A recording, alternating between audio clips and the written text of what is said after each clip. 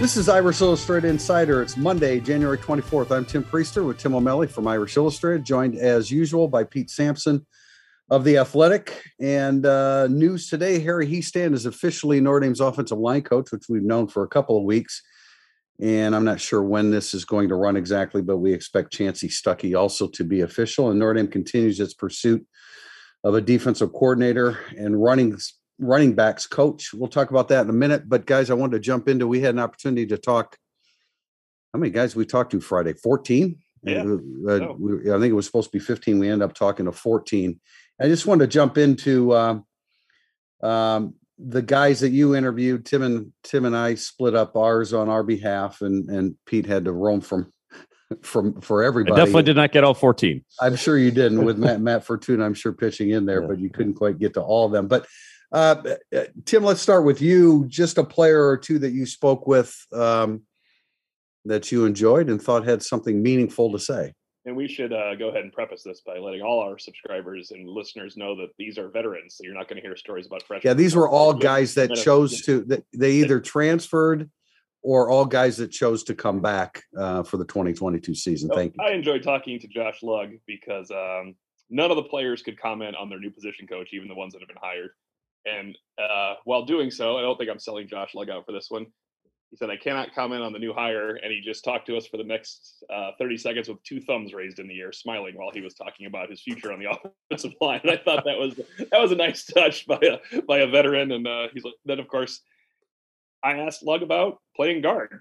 I mean, I talked about Blake Fisher and the obvious that there's some competition at the position you came back at. And all he did was praise Blake Fisher. He said what Fisher did in the Fiesta Bowl is so far beyond what anybody is even crediting him for. And I thought the insight was great. He said, you don't understand how much more tired you are in a game if you have to do 70 pass drops as an offensive tackle, as opposed to running the ball. That's why they all love running the ball as the game goes on. Okay, then I was wrong about that. I said the opposite of that. Physical exertion, I think, was the word I used as a run blocker. But if an offensive lineman says that, I had a couple people tell me I was wrong, so I guess I was wrong. He actually prefaced it by asking me if I ever played offensive line, and he was serious. I was like, no, actually, I really appreciate the fact that you asked me that question. And he's like, well, I got to tell you, and he talked about pass blocking, and he said, it's amazing Blake Fisher could do it. Remember, he switched sides to do it. And then he made it. I thought he was so truthful. He's like, look, Blake Fisher was a freshman who got hurt in the first game. There's no way he should have been engaged for 3 months in meetings and in training, because they tell you you're not going to play the rest of this year. And yet somehow all of a sudden he had to play, and there he was completely engaged. So I do believe we're going to see Josh Lugg working at right guard with Blake Fisher at tackle. Yeah. But it was a great interview. And the freshman tidbit that Jaden Mickey is ridiculously fast from Josh Lugg. People, that'll be whatever he takes from the podcast today, is that Jaden Mickey is really fast. That is SWAT team or something? Yeah, SWAT team. Okay. It's a SWAT team of signed freshmen. I was trying to figure out how a 27-year-old offensive lineman would know how fast a 17-year-old SWAT team leader. Yeah, absolutely. Yeah. Pete, go ahead. I talked to Patterson. Fisher also came up on that, just like how impressive the performance was. Like, you might want to amend what O'Malley said. Like, I don't know if there is going to be competition at offensive tackle. Like, Blake Fisher is just that good, you know? I was just being kind to Josh Lugg. Yeah. Lugg's, I think, would definitely see the writing on the wall there, and understandably so. I talked to Foskey for a while, who O'Malley and I is one of our favorite interviews, just because he's like, you're talking to just a fun-loving college kid who happens to be 6'5", 255 pounds and ripped. And then I spent some time with Braden Lenzy, who I think is kind of a off-the-charts self-awareness kid at this point in his college career, which is, I think, makes for an enjoyable conversation. He had talked about coming back for a master's program, and then was like, this whole non-degree seeking thing sounds pretty good. He said he played last year with 2 bad shoulders. Thought the Fiesta Bowl was a little bit, he didn't use the word humbling, but I think that's sort of what he meant about, like, you want to play all these snaps, and like, I want to play. And then you're like, okay, here's 85 snaps. And you're like, whoa, wait a minute. I just didn't really have anybody else. So that was, I think, revealing for him, where he needs to go with this game. And then DJ Brown, who I think maybe we've only talked to twice ever. Very briefly the first time. I think that was the third time because third. I know he came in so. during the season. I don't remember the last. There certainly could have been a spring practice or something, but O'Malley and I were there for this, and I had sort of gone down the path of how winter workouts are a little bit different, and a lot of players talked about how the assistants are more present, and that's like a Marcus Freeman initiative there. And I was like, well, it's Brian Kelly. Do you come to winter workouts? And the look on his face was just like, I mean, it was almost like me when Lug said to O'Malley, have you played offensive line before? And it's like, no, we knew Brian Kelly would come to the first workout and then you wouldn't see him again. And, for the older guys, the coaches at workouts probably is not that big of a deal. For the younger guys, I think it is helpful because you get to know your coach on a different level and you're, I think, a little bit more dialed in at that point too, or you kind of have an ally in the weight room because Matt Balis isn't there to be your buddy necessarily. So it was good. I mean, they got a lot out of it. So it was a welcome change from usually what we have in late January or February, which is typically nothing. Right. There's no, I mean, we were all caught by surprise when we saw we were going to have an opportunity to interview 14 or 15 guys. I spoke with the two transfers, Brandon Joseph, the safety from Northwestern, and Blake Grupe is how it's pronounced, the kicker from Arkansas State, who is the smallest player in a Notre Dame uniform that I will ever see in my life. How did he compare to Foskey in terms of stature? I mean, he is 5'8", 145, and you look at his numbers, his range is not great. So, and that was kind of the issue with Josh Bryan, or the projected issue with Josh Bryan. So I don't know. I don't think you're going to see Notre Dame lining up for too many 52-yard field goals this year. He kind of got spoiled with that with Jonathan Dorr, but thoroughly enjoyed Brandon Joseph, exactly the kind of kid that you would expect coming from Northwestern. And he made a couple statements along the way where I immediately thought, when I put that in print, when I type that, it's going to be interpreted as him sounding like the cockiest guy in the world. And he doesn't come off that way at all. It's just very matter of fact. He said, Kyle Hamilton and I have known each other for a while as two of the best safeties in the country. He does not hesitate saying that, and there's nothing wrong with cockiness, but it is totally, in his case, it's just self-assuredness, and he believes he's going to be that good. Grupe's story is interesting, and he's got a whole bunch of relatives from Indiana. His mother went to St. Joe College, Rensselaer, Indiana. He's got an aunt that played at Ball State. My point being that he has relatives all over Indiana, but when he came to Notre Dame after already accepting a scholarship offer, it was the first time he'd ever been to South Bend. So he's living with Milk Vinson and Brandon Joseph. Vincent is always enjoyable to spend time with. He's in the process of working out an ideal with the Dairy Association of Indiana. I swear to God.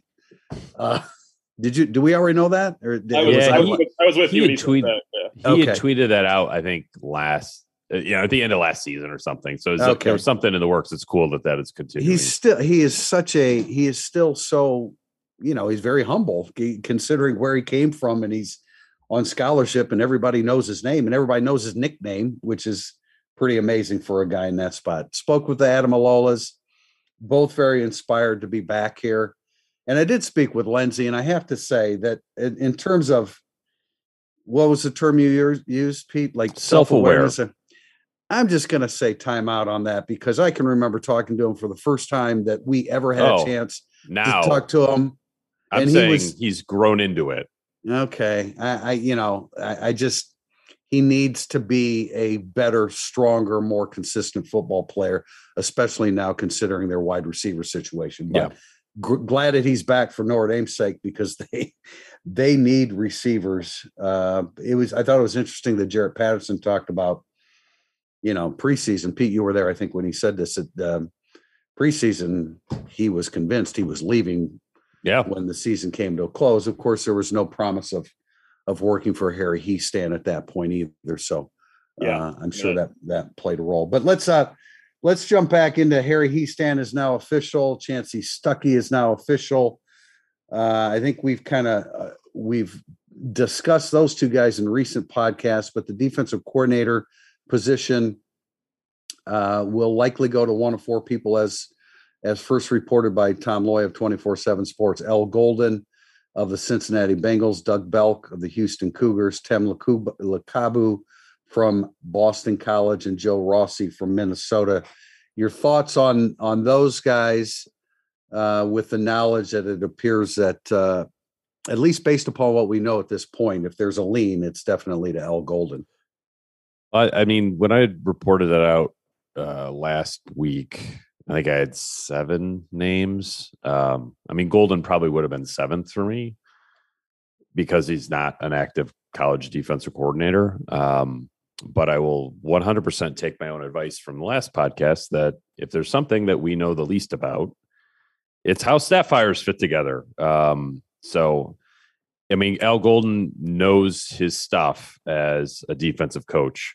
And I would say, and like how he failed as Miami's head coach really has no impact on how I view him. I realize fans sort of look at the opposite way.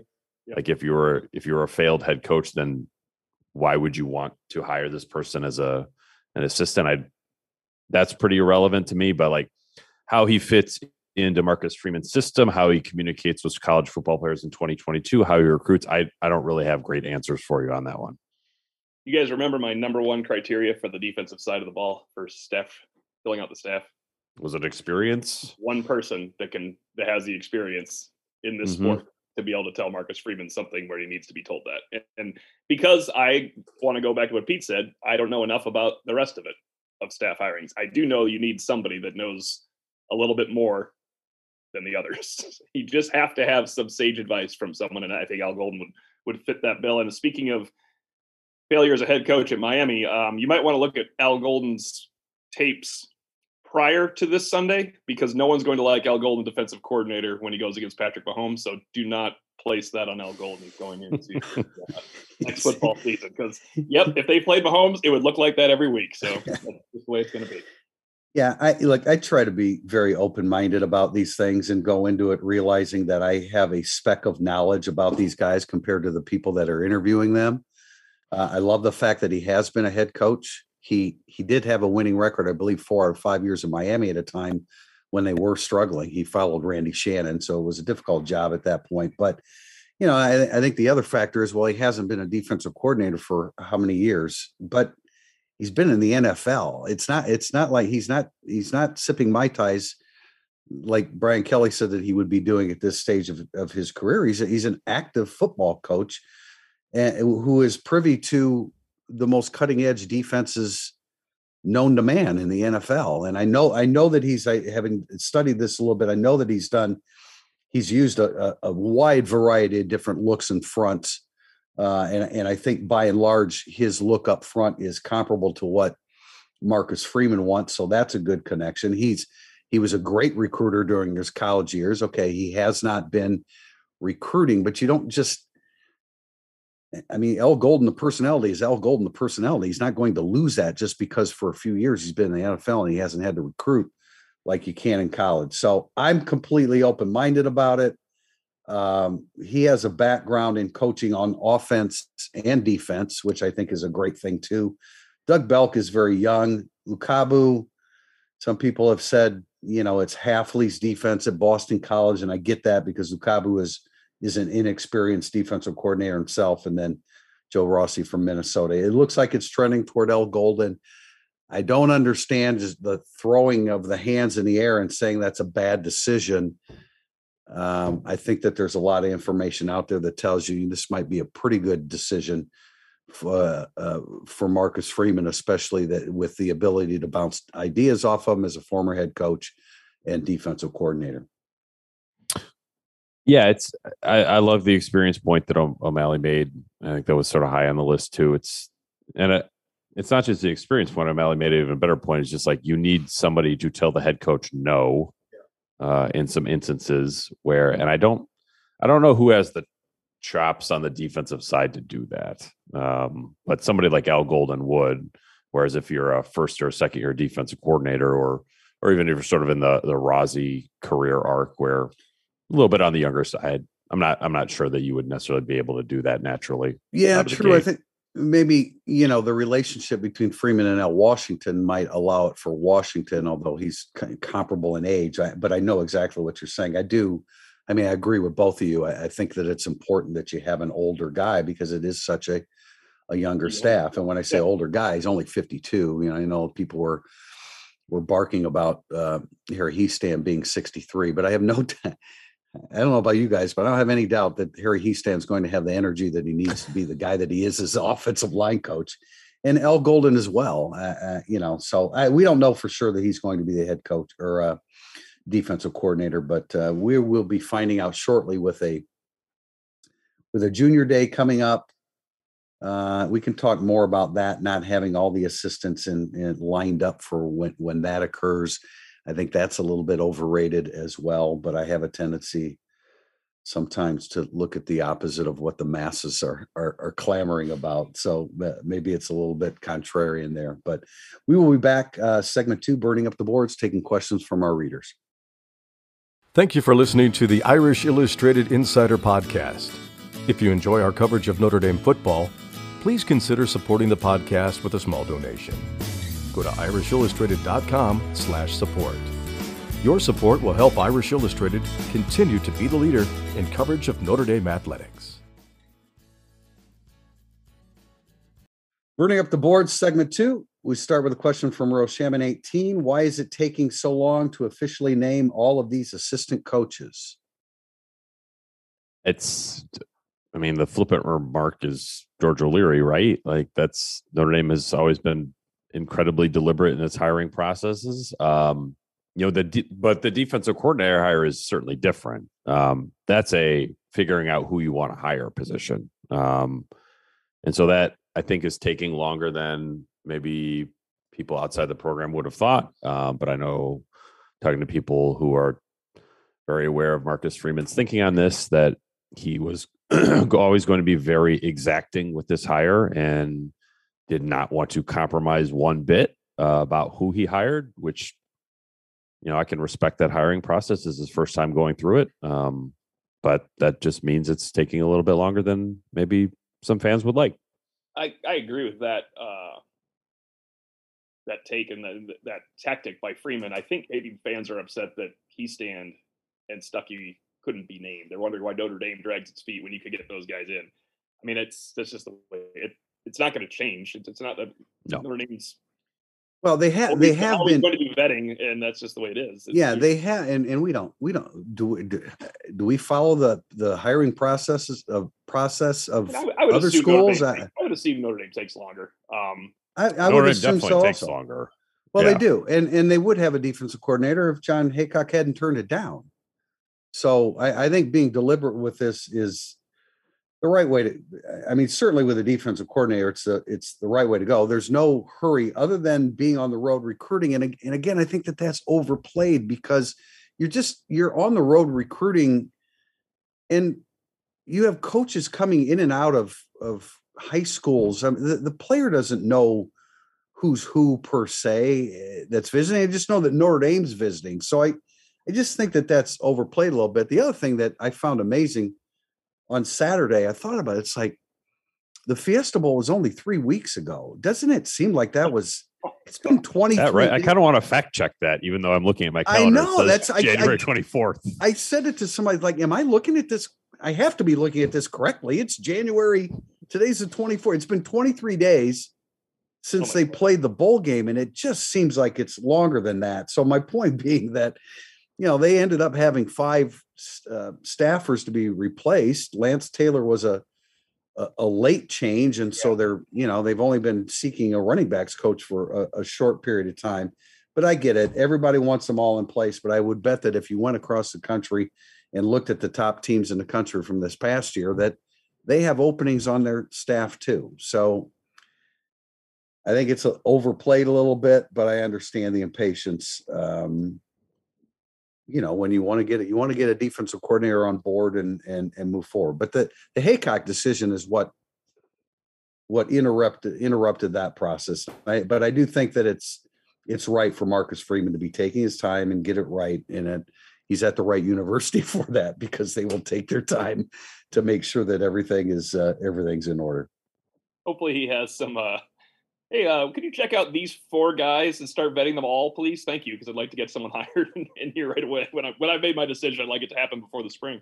So yeah, it should. I would think coming into probably first of. I would think by end of the month, right? I would say like next recruiting weekend is significant. Yeah, that's the moment where I'd be like, all right, a little more urgency would be necessary if you go that long.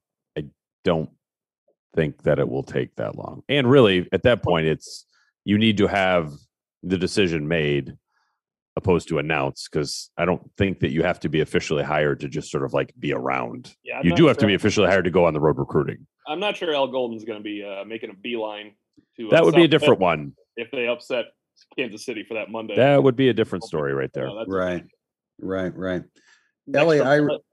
Sorry, Tim. LA Irish 321. Were you and Notre Dame wrong about Phil Jurkovec? Would he have been as good as Jack Cohn? I think Jurkovec would be better than Jack Cohn at Notre Dame because of the he was trending that way after his first year playing for BC. Now he had good receiver in Zay Flowers and a few weapons, but he carried that BC offense to be a much better offense than it was.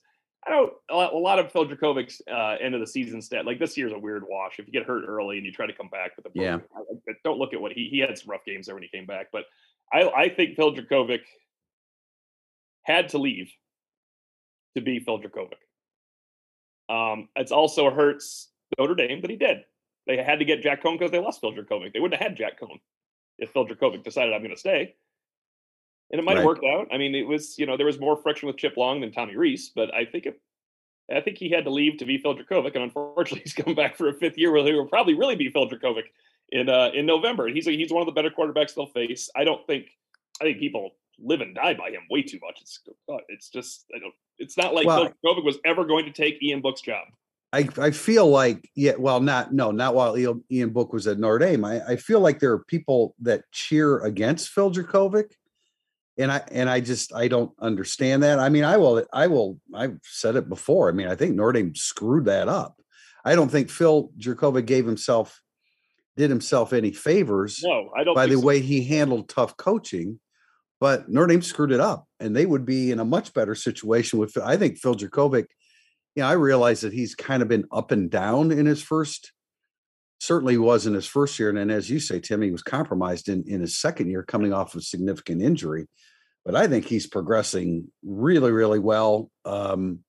He's not with one of the better teams in the ACC per se. So that makes the progress a little bit more difficult. But, his athleticism, once he stopped thinking about his throwing mechanics, which was a huge issue while he was at Notre Dame. He's admitted that, Tim, too. Like, if anyone were to Google a Phil Jurkovec discussing leaving Notre Dame, he talks about how he was so far into his head, and he does kind of blame the staff, but he's saying, I couldn't throw a ball. I came to a point where I couldn't throw a ball. So it's not like everybody was making this stuff up. He just looked awful at times. Well, he did. And that's why I say it's both. It's a coaching staff's fault if you don't help him get through the tough times. And I just, in retrospect, I mean, the tough times were exacerbated by the way he was coached by the offensive coordinator. It's as simple as that.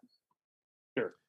I agree. I think he had to leave to be what he is now. I would disagree a little bit with Priester. Just like, I think he handled tough coaching correctly by leaving. Because I think while the well had sort of been poisoned. Like, no, I agree. I agree. It's like, for him to have a spring game like he did that should never happen. No, it wouldn't happen to an early enrollee freshman normally. No. But it's this hypothetical. Would you I have no idea. Like, would Jack Cohn have been better than Phil Jurkovec last year, who then hurt his hand and couldn't play? Like, I don't know. Like, are we including that hypothetical wrinkle in this? I'm not sure. No, as a pro prospect, like, who will get drafted higher? Phil Jurkovec, right? I think so. I think the upside, the mobility is just so significant. It is huge. Having watched 2 quarterbacks run around the field late last night because of that great mobility, that's such a huge difference maker for a guy, especially for a guy that size. I want to be fair to Jack Cohn because I probably went a whole year by talking about how immobile he was. Jack Cohn had Ian Book's offensive line. He would have not had that bad first month. There would not be Jack Cohn jokes about how immobile he is because you never would have known how immobile he was. He would have stood there for 3 seconds and delivered passes all day long. It was a bad match that first month with Jack. It might have been a bad match all year with Jack Cohn in the line because he still was compromised a little bit. He still had to be the guy that got rid of the ball right away, or a good defense would stop him. Yeah. Then they started playing bad defenses, and it got really easy for him. Martin Evenflow. Should Tommy Rees miss on all the top quarterback targets in 2023? Is it fair to criticize his recruiting skills at the position? Clark, Pine, Buckner, and Angeli as a collective doesn't move the needle. Sure. I mean, as a collective, I get that. Tyler Buckner, the signing of Tyler Buckner would have been, I mean, he would have been ripped apart. Notre Dame would have been ripped apart had they not gotten Tyler Buckner. They got him. He is now going to ascend to the starting role in his second year in the program with 3 years of eligibility left. It's hard to get, at least at Notre Dame, hard to get a couple 4 to 5 star quarterbacks at the same time. So I think, it's fair to critique, but only one guy, generally speaking, is a starter. And let's see if Tyler Buckner can be the guy that emerges as a real steadying factor and influence at the quarterback position. Yes. And I think it's, even if you could eliminate the first sentence, I think this is a point that's fair for criticism because what Tim said is the reason why. Let's see if Tyler Buckner is right. Like that's a difficult position for Notre Dame to be in. Like we're just going to hope that this guy is ready to go. I think that he will be quite good, but on this list of quarterbacks, there needed to be another Tyler Buckner in that list of 4 quarterbacks, and there's not. Yeah, no, that spans how many recruiting cycles? 4. Yeah, and it does come from. I mean, Buckner signed pretty early, which scares off the next. Which can, I shouldn't say does, which can. Yeah, it does. It doesn't everywhere. Yeah, Right. It does sometimes scare off the next guy. If you add Dracovic to this, because Dracovic could be their quarterback right now with Buckner as the backup, nobody would be worried about Notre Dame's quarterbacking of now or the future. I mean, they were going to take Walker Howard, and it sort of fell apart at the end, and he's stuck with LSU. But like that would change a ton about how we perceive the future of Notre Dame's quarterback position. Right. It's fair to say the 3 guys kind of bookending Buckner, one of them should have been a more highly thought of recruit. Right. Yeah.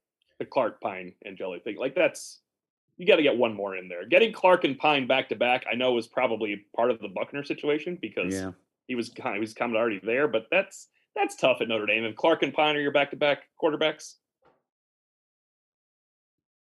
That's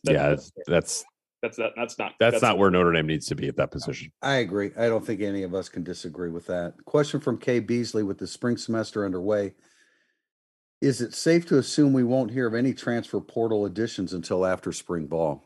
No. I mean, I think you're open for business at all times with that. So, I mean, it could be tomorrow, could be next week, could be next month. I mean, we've talked about what Nick McLeod announced in May that he was coming to Notre Dame. I think Alohi Gilman I can't remember when Alohi Gilman's was. I thought it was almost like in the summer or late spring, but it was less important then because you never thought of it as playing. Yeah, but the question is whether the additions will now come after spring ball. McLeod came after spring ball. Yeah, but I mean, all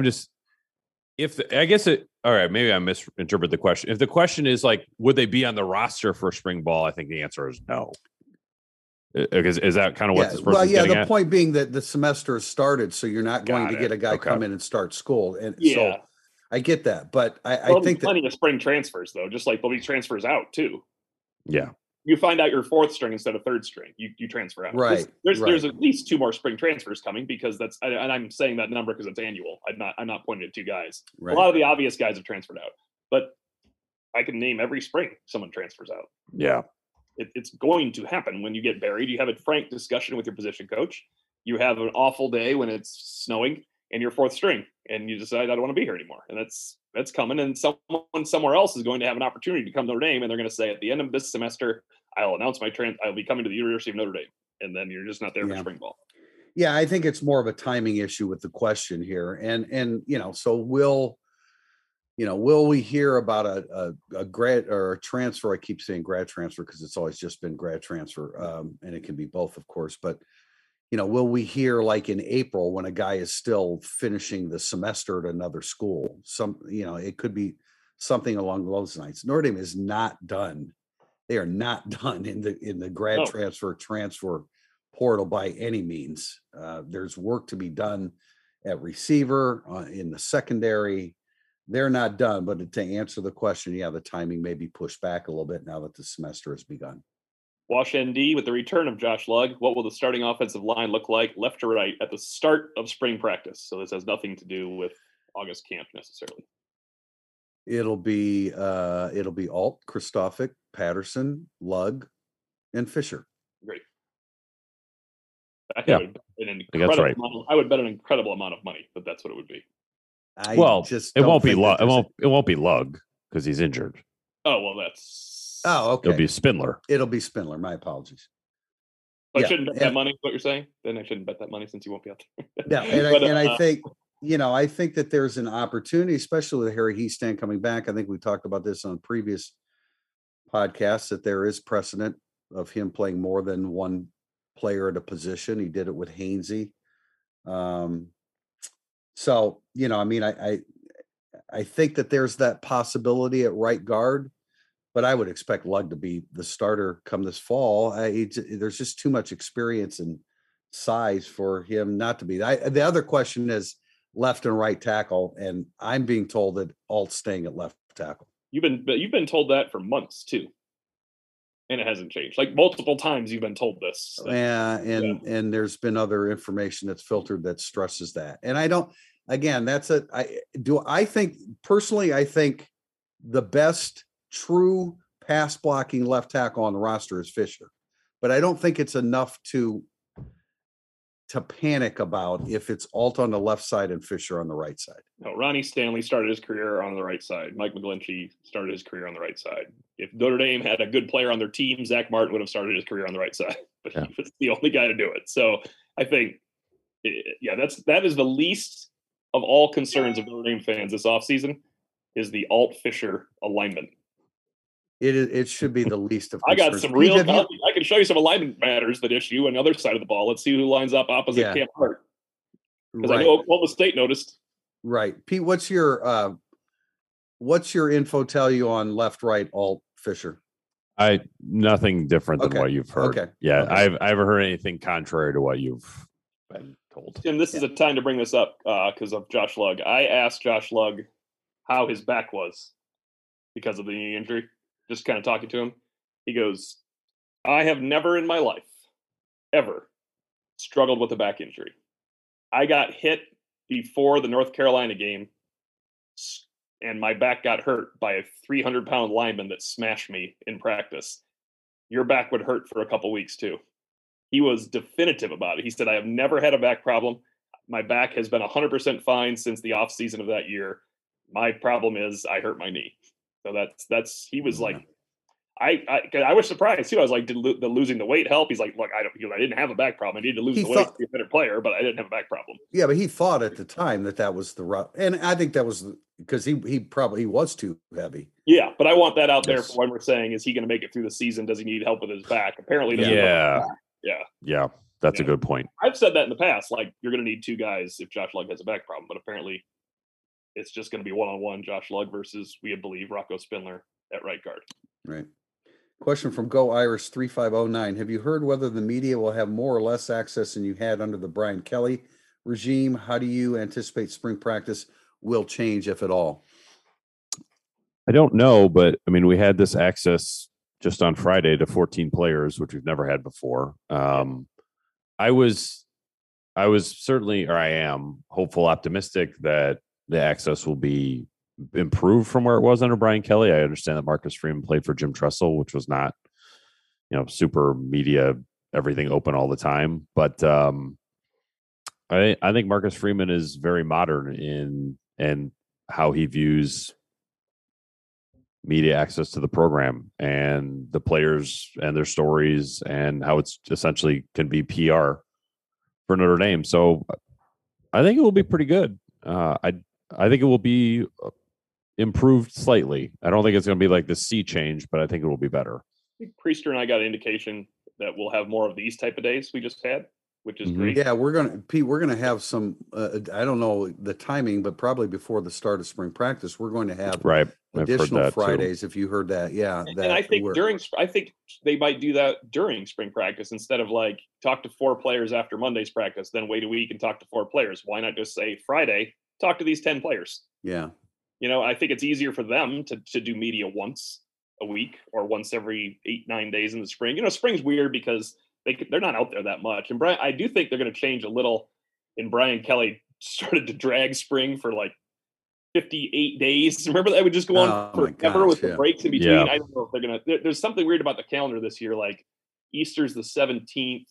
I don't think you can do the blue gold game the week after Easter because you're going into finals the next week. Like, I feel like it's going to be accelerated to April 9th pace. Oh, wow. Oh, I think the opposite's true. I had heard that spring practice won't start until after spring break. Unless you mean accelerated, they're going to get 15 practices in 3 weeks. Well, that would be too fast, but I didn't. When's spring break? Get that close. When is spring break? Do you guys know? I do not have the Notre Dame calendar up. I have that. I can pull up in a second. I just know that reading, like exam reading days, start on the 28th or 29th of April, which I don't know if they want to practice. You go spring practice all the way up to that ever? With people going home, maybe, I don't know. Maybe it's different with the COVID era. People don't go home as much for Easter break either. Like they might not have that massive. They probably tell people not spring break is the first full week of March, it appears. Oh, okay. So it still gives you plenty of time. Yeah, they can easily start it after that. Yeah. Well, we've already seen evidence of. I mean, we got assistant coaches prior to the bowl game that we hadn't talked to in 2 years that had been here 2 years. Yeah. So I would, and there are going to be a whole bunch of new coaches to interview here. So I would imagine that's going to happen. I would think more. Yeah, again, the COVID year or the COVID rules. How. Will they be loosened up? We were wearing masks for interviews the other day for the first time in a long time. But I do think all things being equal, if COVID is under control, I think that we will have an opportunity to see spring practices that in the past we normally wouldn't have. That was actually the first time ever we wore masks for interviews. That is true. Oh, okay. Yeah. Yeah. You could, I'm just sort of looking at the calendar. If they're back from spring break on the 13th, if you did just a 4-week run up, yeah, you could have the spring game on April 9th. And that would be essentially the end of the 4th week of spring practice. So and then Easter would be the following weekend. Yeah. They just tend to avoid getting close to exams. We don't think of those things with our little football minds for the university. Yeah. My guess is, and this is a guess, I think we have much better access with coordinators, assistant coaches, and players. And I think our practices will not often be full. Have you noticed how August and bowl stuff went, where here's the first 20 minutes, here's the first 30 minutes, even the first 40? It reminds me of the previous era. Yeah, that's the influence of that previous era. Remember the old, what was it, yellow cones joke about about practice? We'd see them running around the orange cones, or Anyway, we'll find out. And no, we don't have a practice schedule yet, and it's only a matter of time before we hear when are they going to announce spring practice. What's the matter with these people? But we want to know too, and we get it. We understand the interest from everybody out there for the start of spring practice. Not Jay Tafel one. For which players is this off-season / spring a now or never moment?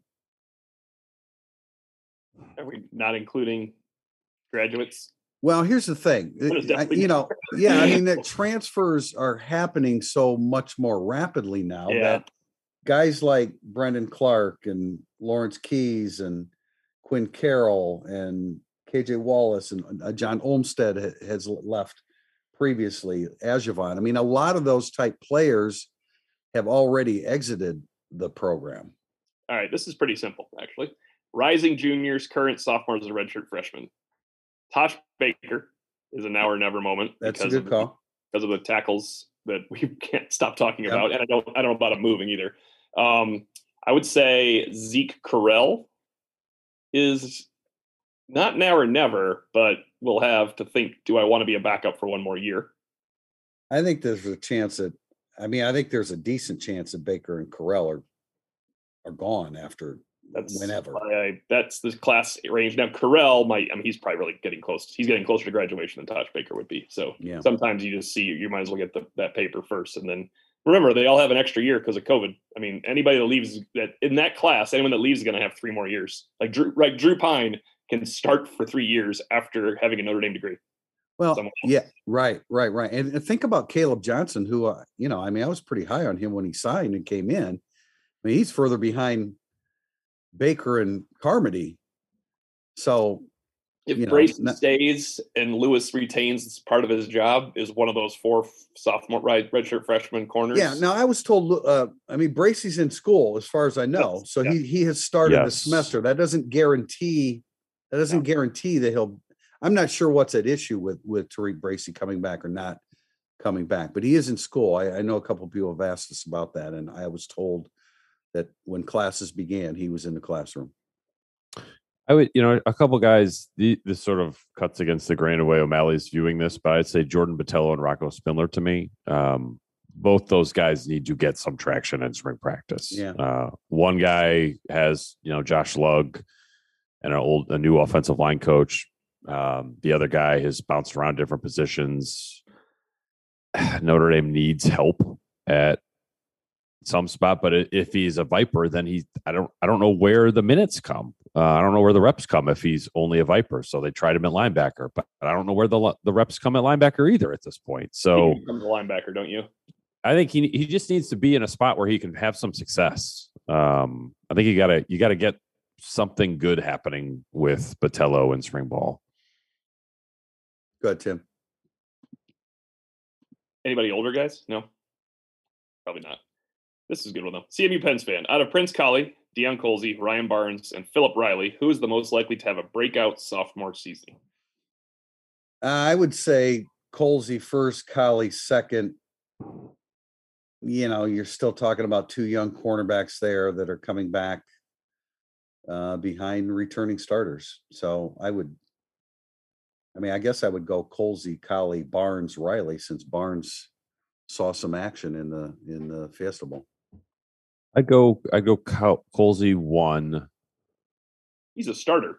Yeah. Starter. At the other ones, I don't know. I have a hard time distinguishing between those guys, other than Barnes played in the Fiesta Bowl for 3 snaps and Riley didn't. Yeah, and the question is breakout sophomore season. I'm not sure. Colzie's probably really the only one in a position to have a quote breakout. Yeah, if Maris Leafau is healthy, then I don't think we're going to be asking a lot of questions about Prince Kollie this season. True. But if he's not, Prince Collie's in position as a very good player to possibly have a breakout sophomore season. Like those, you got to be a really good player to have a breakout sophomore season, not just get more snaps. Yeah. I think Collie's the second best player on that, right? First or second best player among those quartet. Yeah. I would agree. So that, in terms of just getting an opportunity, it's easily Colzie. I mean, yeah, there's nobody to stop him from getting the opportunity on Deion Colzie. He doesn't have to be any good to start. It's the sad thing. I think he is, but he doesn't have to be. The corners, you just got a better chance there's 3. If they have 3 returning starters at corner, there's just going to be a lot of competition for that 4th spot, which is great. I mean, that's what you want. I know people never want to see people transfer out, but you want to see people transfer out because they can't play because there's so many good players in front of them, right? Yeah, JoJo Johnson probably could have been on that list, and I almost would have been as intrigued with him as I was Kollie and Barnes and Riley. Yes, understood. I'm gonna slip another question in here from Woosterhoff. Does Marcus Freeman expect the same level of recruiting from Harry Hiestand as he does the rest of the staff, or does he let him pinpoint his targets and go get them without getting involved with the other positions? The latter, and I think that will be probably true at defensive coordinator as well. I realize what Marcus Freeman said at his press conference that like if you're not a good recruiter, like this might not be a great staff for you. I don't think that applies equally to every position, and I am totally fine with that because that makes sense. You play to the strengths of your various coaches, and some are stronger coaches and some are stronger recruiters, and so you lean on more in one and lean on the other in the other spot. Nor should it apply to every position the exact same way. It was a great thing to say. It was a wonderful National Signing Day thing to say, especially. It wins the day, and it is so impossible to think I'm going But to it is 100% true at defensive line, cornerback, wide receiver, running back, like essentially every position other than offensive line and defensive coordinator. You have to make exceptions for that for great veteran coaches that are 10 times better coaches than the people. No, not better than Elston, but you're a much better coach you're replacing. He's not as good of a recruiter. It's fine. It is fine. It is okay.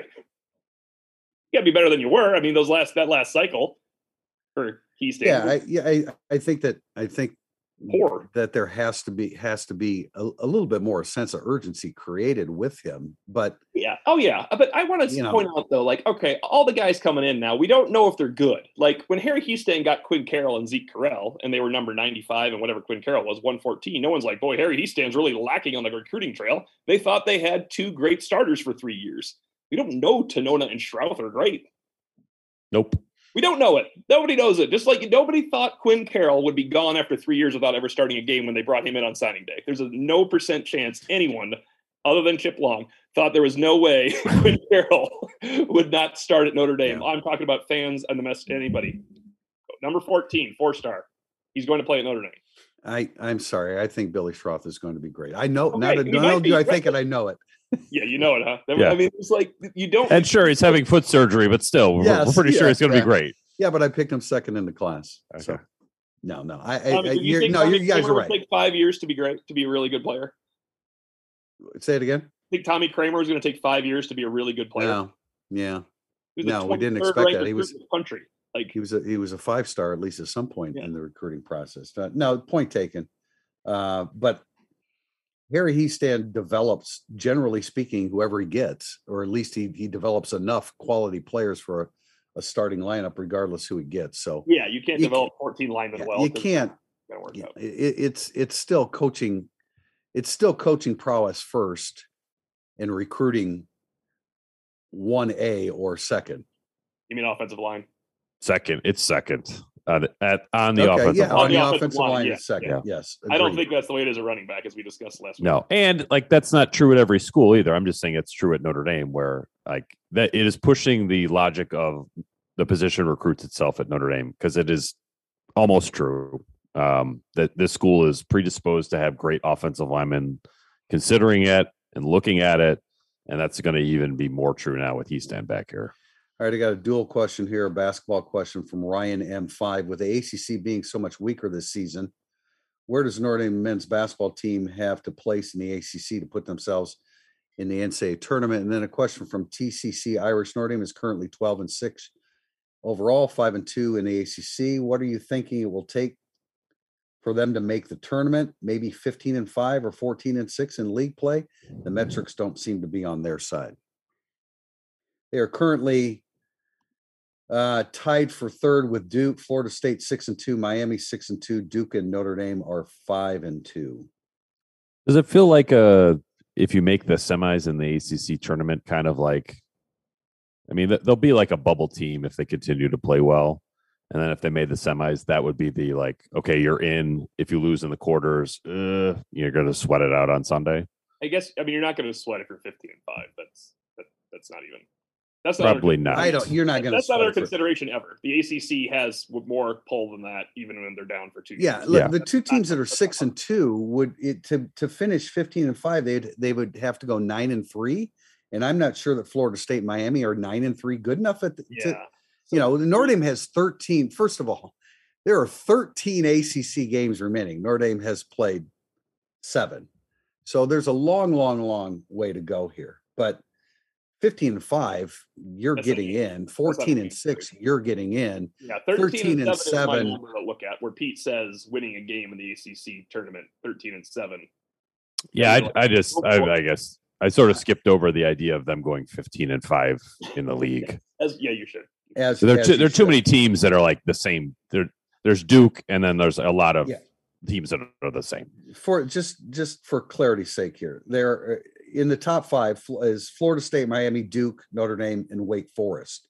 Notre Dame has not played Florida State, Miami, Duke, or Wake Forest yet. They beat 4-3 North Carolina. They beat 5-4 Louisville. They lost to 3-4 BC. They beat 3-5 Clemson. They lost to 2-5 Virginia Tech.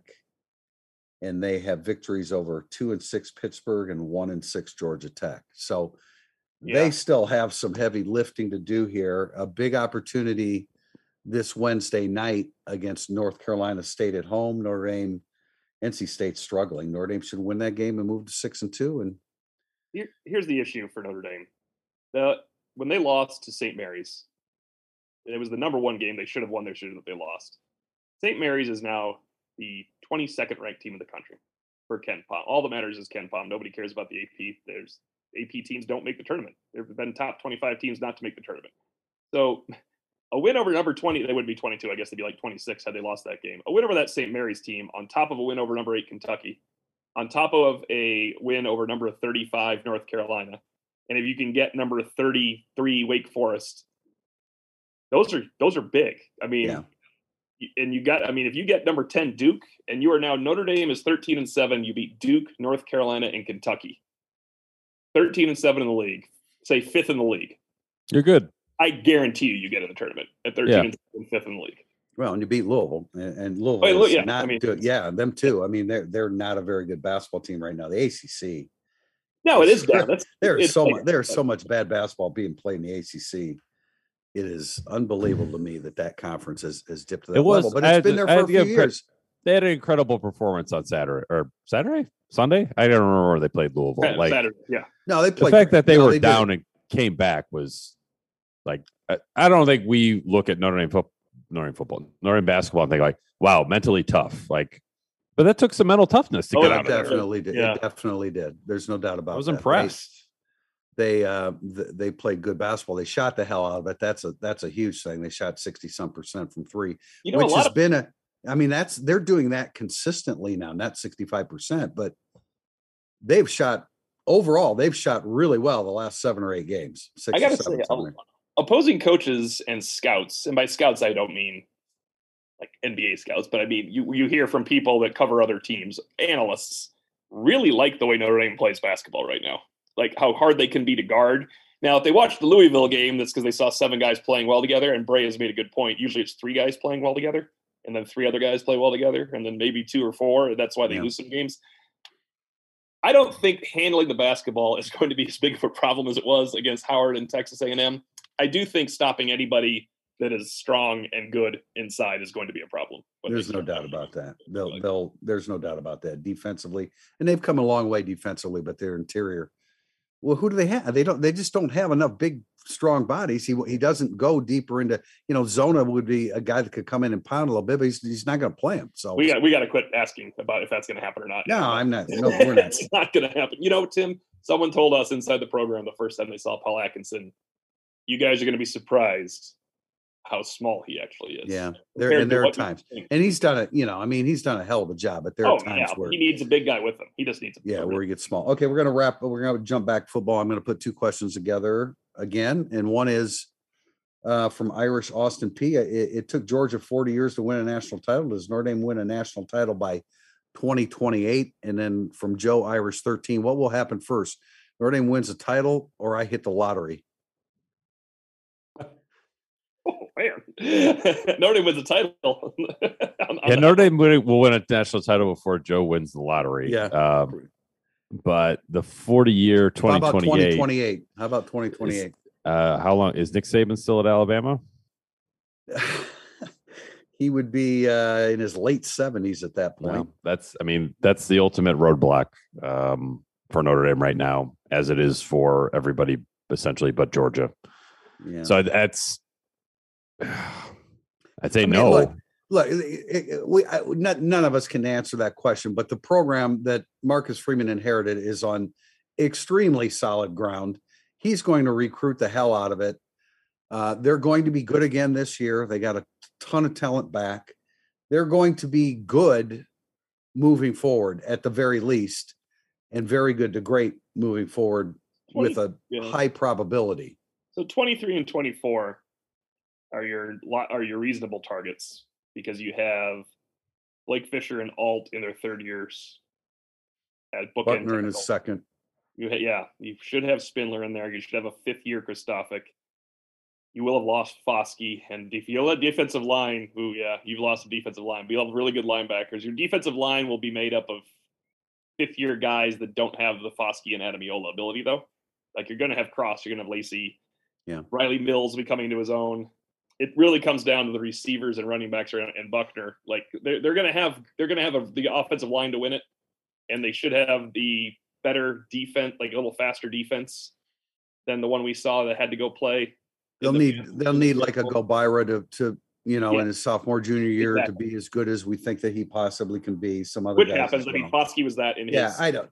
We can't answer that question, but they're better positioned than they have been in quite some time, based upon what has happened in the last few years. Marcus Freeman being hired, his ability to recruit. They got a shot. The winning national titles is. Have you heard this? Winning is hard. Yeah. It's like, let's start with like winning a playoff game by 2028. Yeah, that would be a good. Let's start with that. Win a playoff game by 2028. I say yes. Yes. I think they'll win a playoff game in this freshman class, the one that just had to go through the season and play a lot. I think they'll win a playoff game in the Blake Fisher, Joe Alt era. Yeah, and you need a break. You need either Alabama not making the playoffs. Or getting upset. What else? Or Alabama getting upset in the first round of the playoffs. Hey, karma came back. Alabama should have lost to Auburn while we were all sitting there at Stanford. It absolutely should have happened. Thankfully, they didn't somehow win the national title. Yeah, you really need some very funky regular season results. Yeah, you need a playoff field that includes like Kansas State and Baylor. Yeah, that Kansas State opportunity was the old rules back in 2012. You're not going to. That's such a shame. Somebody asked me last night watching the Bills Chiefs, who'd you like to see if the 49ers win? Who do you want to see them play? Like, I'm going back to the old Kansas State days. I'd like to see them play the Jets in the Super Bowl. I don't want either one of these quarterbacks anywhere near my television set. That's the Alabama-Georgia problem. That's it for today for Irish Illustrated Insider. We'll be back next Monday, the 31st. Notre Dame. Are we both going to the Duke game on the 31st, Tim? I think so. I think we need to try to do that. It's going to be crowded up there, but I think we need to try to do that. I know I want to go to that one, and I'm sure you do as well. We appreciate you joining us here today again for Irish Illustrated Insider. Next Monday, I'm sure we will have some more coaching news. Until then, Tim Priester, Tim O'Malley, Pete Sampson, thank you for joining us.